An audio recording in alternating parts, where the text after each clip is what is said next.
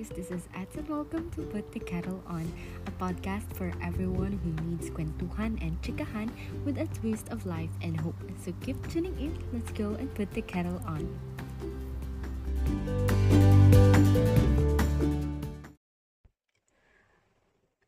This letter is for you. The fatherless whose father left intentionally and kept you from experiencing a fatherly love. It's that time of the year again when it's a special day for many people, but just another normal day for you. Wherever you look, you see a lot of your friends' social media posts, greetings, and surprises honoring their fathers, and no matter how hard you try to relate, nothing seems to resonate with you. While everyone's praising how funny, loving, and caring their father is, and honoring all the great lessons they taught them, like discipline, hard work, and respect, the only lesson you remember from your absent father is to not put your trust and hope to someone because they might abandon you as well. You hoard your love because of that fear. It's painful, and I know you didn't sign for that. That hole in your heart your father left you with, the trust issues you've been battling for so long. I know you're trying to act okay as if you are not lacking, but deep inside, maybe you're still longing for a fatherly affection. You're maybe curious of how it feels like, or you're maybe thinking how your life could have turned out if only he didn't abandon you. All these what ifs could be a daily struggle and really cloud your mind if you allow it to consume you every day. Forgiveness is like an impossible thing for you right now, but let me tell you a few things. First and foremost, you are not alone.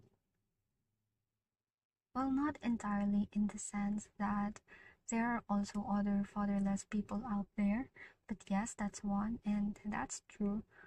But because God says so, He's a father of the fatherless and a defender of the widows. Your father here on earth may be absent, but God never left your side.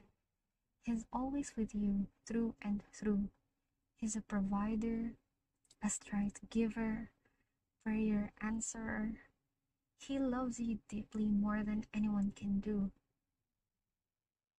Knowing all these things, realizing all the things God has sacrificed just to be a father to you is such a fulfilling thing and totally humbling, knowing all our sins towards Him.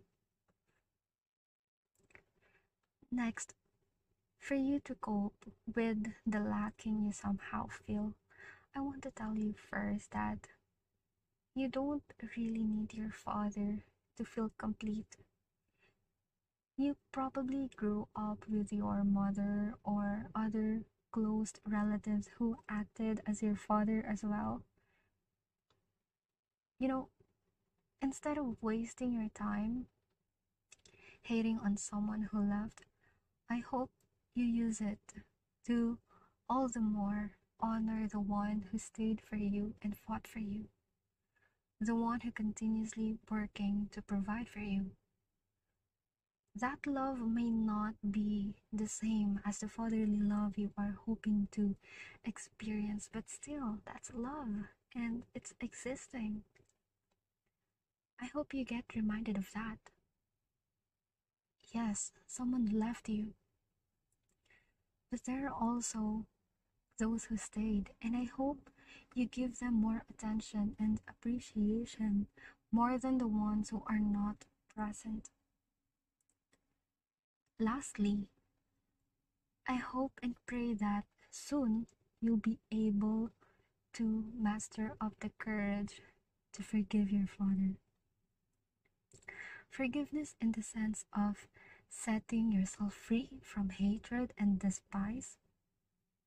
You may think he doesn't deserve it, but aren't we all on the same boat?